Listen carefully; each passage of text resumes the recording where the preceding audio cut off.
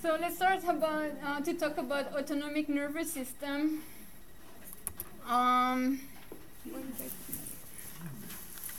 So the last quarter we talked about the central nervous system, and like your hard drive that control everything is like your brain who's going to control all your nervous system. And now we are going to talk about the action of neurotransmitter and the nerve in the periphery. And the autonomic nervous system can be divided into branches. You have the somatic motor system, which is responsible for the conscious control of voluntary muscles. So it's like the skeletal muscle. Those, you control them. If you want to grab something, you are the one who determine. And if you want to walk, it's the voluntary movement. The effector cells are the skeletal muscle cells. Then on the other hand, you have the autonomic nervous system, which can also be divided into two parts, the sympathetic and the parasympathetic. And this one is the involuntary control of the visceral function. So it's the GI function is like the pulmonary. You don't have to think about breathing. This is all autonomic. It's an autonomous way, and we are of course going to focus on this autonomic nervous system more than the somatic motor system. And that's what is summarized here. So somatic and motor system, as I said, control the skeletal muscle via the neuromuscular junction. And then you have the autonomic nervous system, which which regulate the heart. You don't have to think about, okay, I'm going to control the beating of my heart. This one is just under the control of the autonomic nervous system. Same thing with the secretory glands, the salivary gland, gastric, sweat, bronchi. This is just under the control of the autonomic nervous system. And then the smooth muscle, so the bronchi, the vessel, and the urogenital and the GI system. This one is just auto-regulated. Now, the autonomic nervous system, as I said, can be divided in two branches. And as I said, this is really the foundation of this quarter. So try to really understand it. And because if you know what the parasympathetic and the sympathetic nervous system are doing, it's going to be easier to understand what are the drugs that are targeting those systems, how they work. So first of all, the parasympathetic system, it's also known as the cholinergic system, and it's, as illustrated here, is rest and digest. So what does it do is slow the heart rate, increase the gastric secretion, empty the bladder, empty the bowel, focusing on the near vision. So it's responsible for the constriction of the pupil, and then contracting the bronchial smooth muscle. So if you give an anticholinergic, for example, you can treat COPD, you can treat some asthma, because it's going to do the opposite effect. It's going to relax the bronchial smooth muscle. And we'll talk about this in more detail, but just to explain how you should understand the function of it. Now you have the sympathetic nervous system, also known as the adrenergic nervous system.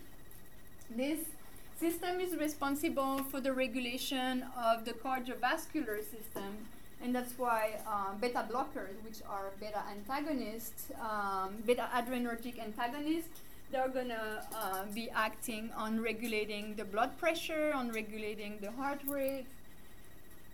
This system also regulates the body temperature, and then also responsible for implementing the fight or flight reaction. So if you are in an adversity reaction situation, let's say before your final, or what's going to happen, you have an increase in your heart rate, your blood pressure, and then shunting of the blood from the viscera to the skeletal muscle. dilation of the bronchi, dilation of the pupils, and then mobilizing the stored energy and provide glucose. So these are the function of the adrenergic system. So you know, if the adrenergic system increase the heart rate, if you give an antagonist, that means it's going to reduce the heart rate. Can you spell, is it adrenergic or adrenergic? I'm going to have a slide with it. Yeah, it's like adren. Okay. Yeah, adrenal.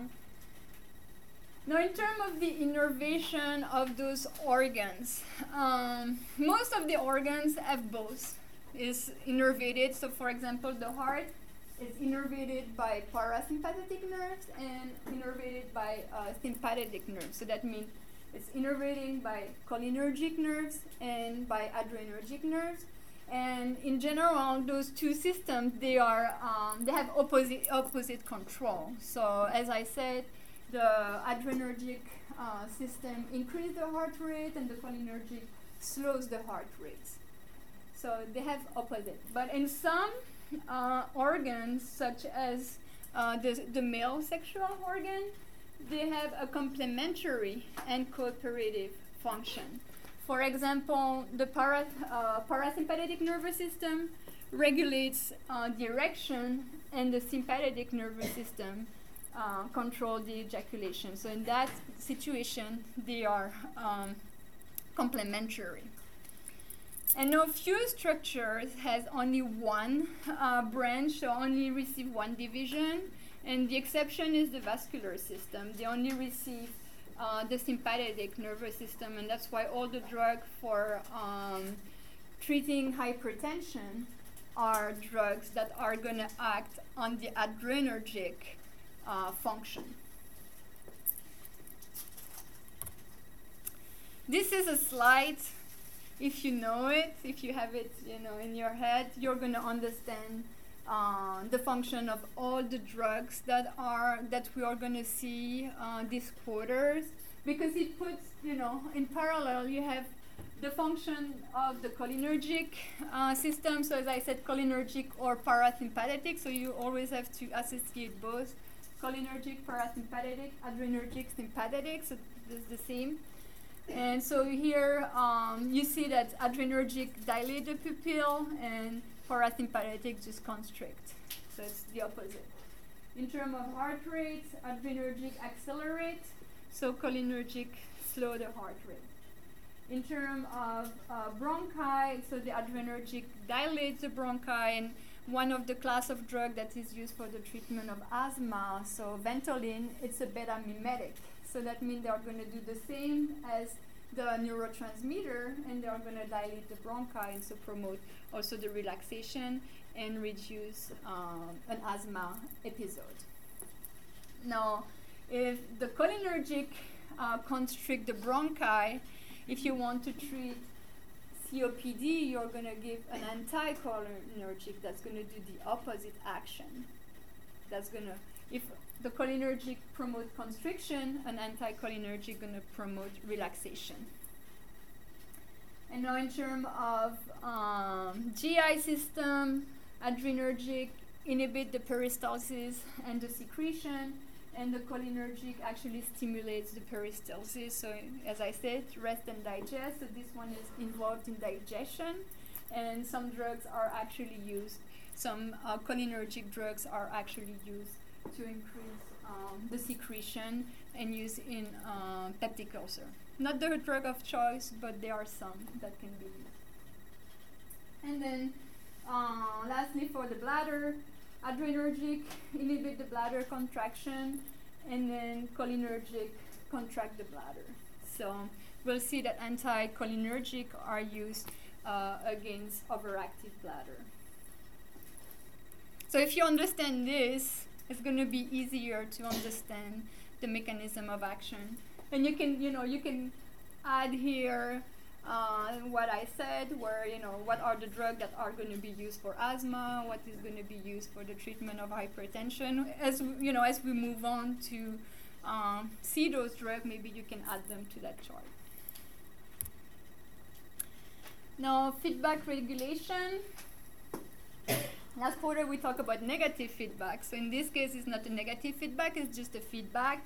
So that means you have sensor neurons who are going to detect a change. So for example, for blood pressure, you have those baroreceptors. They are going to detect a change in blood pressure. So if the blood pressure drops, the baroreceptor are going to send a signal to the brain, and then the brain control the autonomic nervous system and going to give the signal to the effector organ, so to the heart and to the vessels, and said, okay, we have a decrease in the blood pressure, we want to put it back to normal, and then you're going to have vasoconstriction and then increase of the cardiac output just to bring the blood pressure to its level. So that's the feedback regulation. Now the autonomic tone, as I mentioned, many of the organs has both the parasympathetic and the sympathetic nervous system. And the tone is going to be the one who determine actually the regulation of that organ. So one of the two is going to be predominant and is going to give what is called the tone. So at the steady, that's what influence, the function of that organ. So for example, the heart is predominantly regulated by the adrenergic system. And so the branch of the autonomic nervous system that controls the organ function, it says to promote the predominant tone.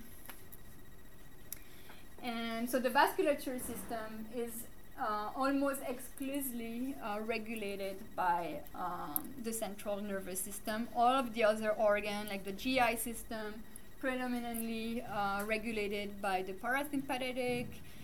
Same thing for the lung, essentially the parasympathetic nervous system, and that's how it can be easier for you to know which drug is going to be a better choice, depending if it's cardiovascular disease or if it's a respiratory disease.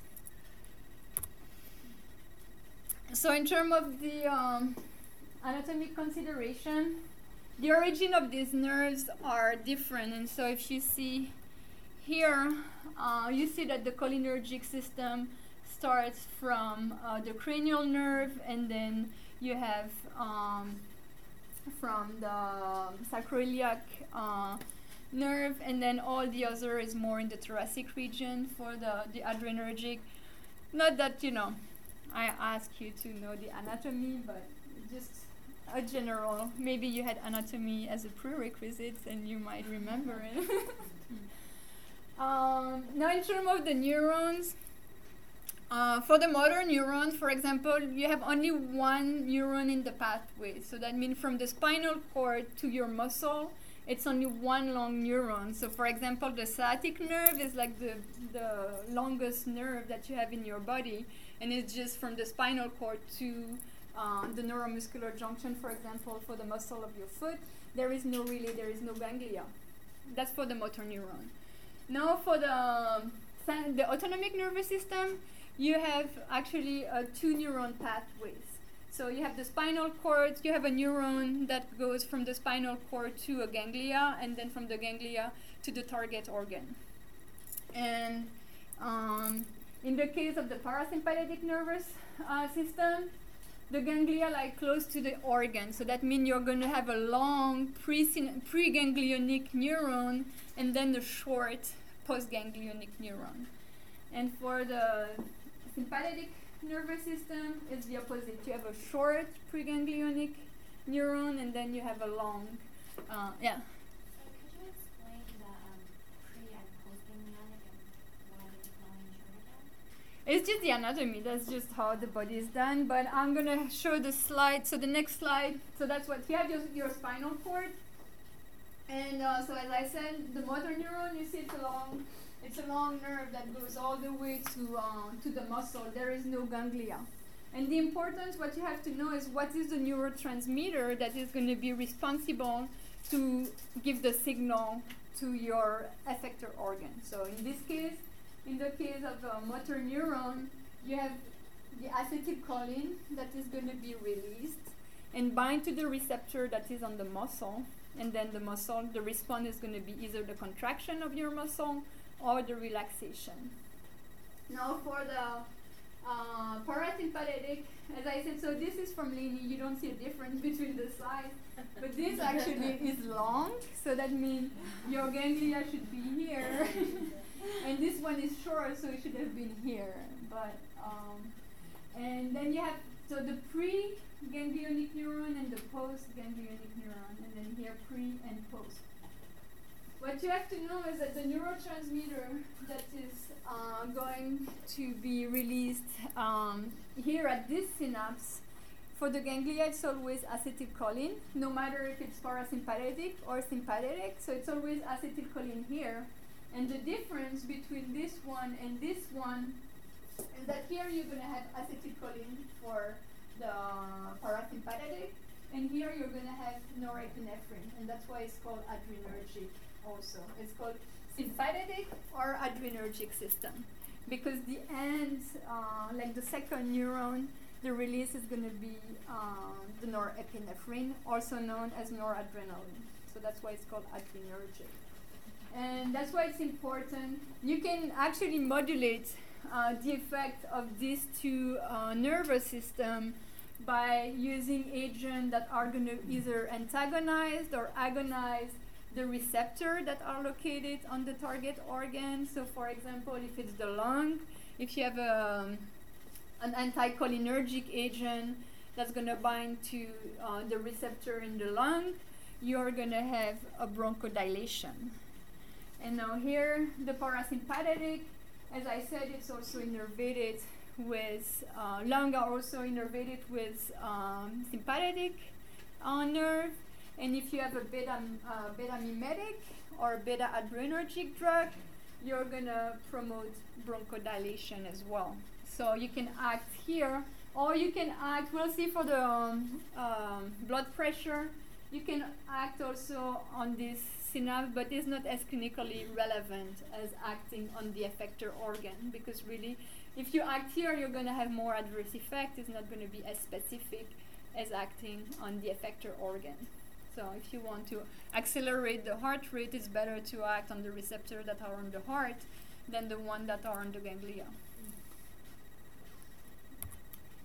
So we can take a break in 10 minutes and then move on.